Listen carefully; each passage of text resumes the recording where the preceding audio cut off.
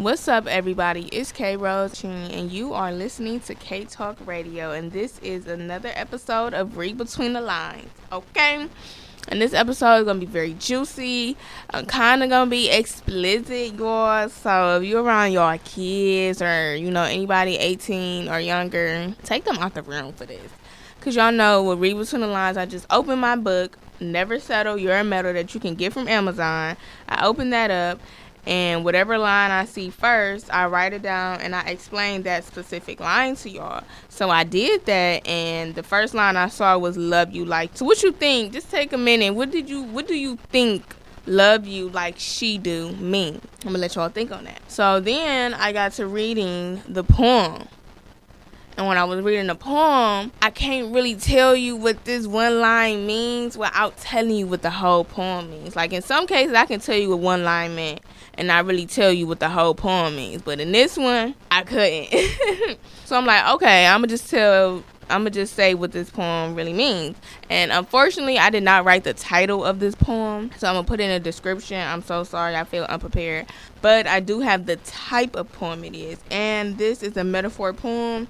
So that means you're basically, the whole poem, you are comparing two unrelated things. And the two unrelated things I was comparing was me, myself, like as a person, my feelings, my heart, the way I felt about a person, versus how my homegirl down there felt about that person. You got to read between the lines and catch my drift to understand what I mean when I say my girl down there. So the feelings I had and the way that she felt, it wasn't the same. And it's like you can really like somebody, you can really love somebody. Because me as a person, my heart, I love this dude so much. But down there, sis just would not. Like I wrote in a poem, like I wish she'd cry for you, like I cry for you. Like I used to love this boy, so I still got love in my heart for him. But I used to love this boy so much, like it would make me cry because it's like I just wanted the best for him.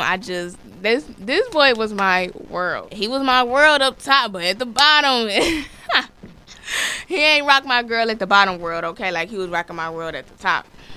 And it just goes to show you that sexual chemistry is important. And this also shows that you can like somebody without being sexually attracted to them. Because I grew to understand that, yeah, hey, I might like you and I might really feel these feelings for you, but sexually it's just not there no more. And I was really, I don't think I was trying to force it, but I think I was really too young to understand, like, why isn't she cooperating? How can I say I love this person and be around him all the time, but then when it's time to show out, it's just not there. Like it's not, y'all. It was not there. But the young in me really didn't realize what was going on, because what was really going on is you just not sexually attracted to him no more.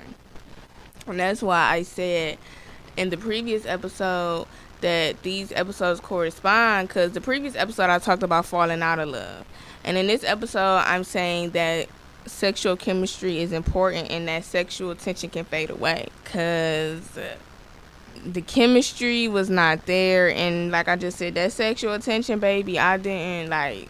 After a while, I didn't even want to. Like I loved his company. We can be together for hours and hours and hours, but when he wanted some, like I used to dread it, like, because I just knew like it's not going to be good anymore. Like it wasn't. Y'all, and I'm not even trying to be raw. Like this is not a moment to be raw. This is a moment to just let people know that it's okay if that sexual attention not there. Like it's okay. Well, it's very important for the chemistry to be there, that sexual chemistry, because y'all can be rocking together for a minute, but if she ain't working down there, don't ever make no, like, fellas, like, I'm sorry, if she's not cooperating down there, it's your fault. Like, she's just not into you. Ladies, don't ever feel like, oh, I ain't got that good. No, you just don't like him. I wouldn't say it was uncomfortable, but it just was not it. Like, it wasn't how it was before. And I feel like the reason why the reason why that sexual tension can't fade away is for the same reason why you can fall out of love with somebody. It's because you just simply grow apart, or the things that somebody do. Like, I don't care what nobody say. If a dude just keep treating you wrong, she ain't about to be crying for you no more. And when I mean crying, I mean like real tears, and that drop, like that's not gonna go no more after a while. And I feel like that's what was happening, but me being so young, I didn't know, so I kept I kept trying to thug it out. And I promise y'all, in the description, I'm going to tell y'all what poem this is, because this is really a good poem. When I run back and read it, I said, wow. Like, I go back and read my poems for this section of my podcast, Read Between the Lines, and I really sit back and I'm proud of myself, and I want to hug my younger self, because it really isn't a sad poetry book. I want to hug myself because I'm not going to say I was so talented, but that body of work is really something great, and I just can't wait. I think it's going to age well. Like, it's probably going through the struggles right now, but if you know me, you know the goals I want for my book, and it's really, really going to age well. And I just can't wait for other girls that was my age at the time to read it and just understand that, it's okay to be feeling like this about these boys, because this is a part of life. Don't ever feel like you're the only one being dumb, or you're the only one that has these strong feelings, or these strong feelings is you're not supposed to have this. Like, it's very normal, and we all have been on that roller coaster. Literally. So, ladies, if you ever just feel like, and I'll be honest, that sex ain't great no more, leave. Don't try to thug it out like me. That can bring you closer. Like, sometimes, you are that person, and that person is your person. So y'all each other's person. Y'all don't want to tell anybody else y'all secrets or like that. So I think it was more of that. That's the reason why I was trying to hold on to it. And because, like, I was a friend too. That person was there for me whenever I needed him. I would give him that.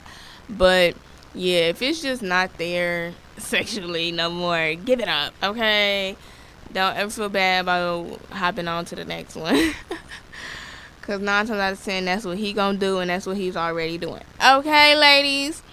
So thank you so much for listening to this episode. I tried to make it as clean as I can.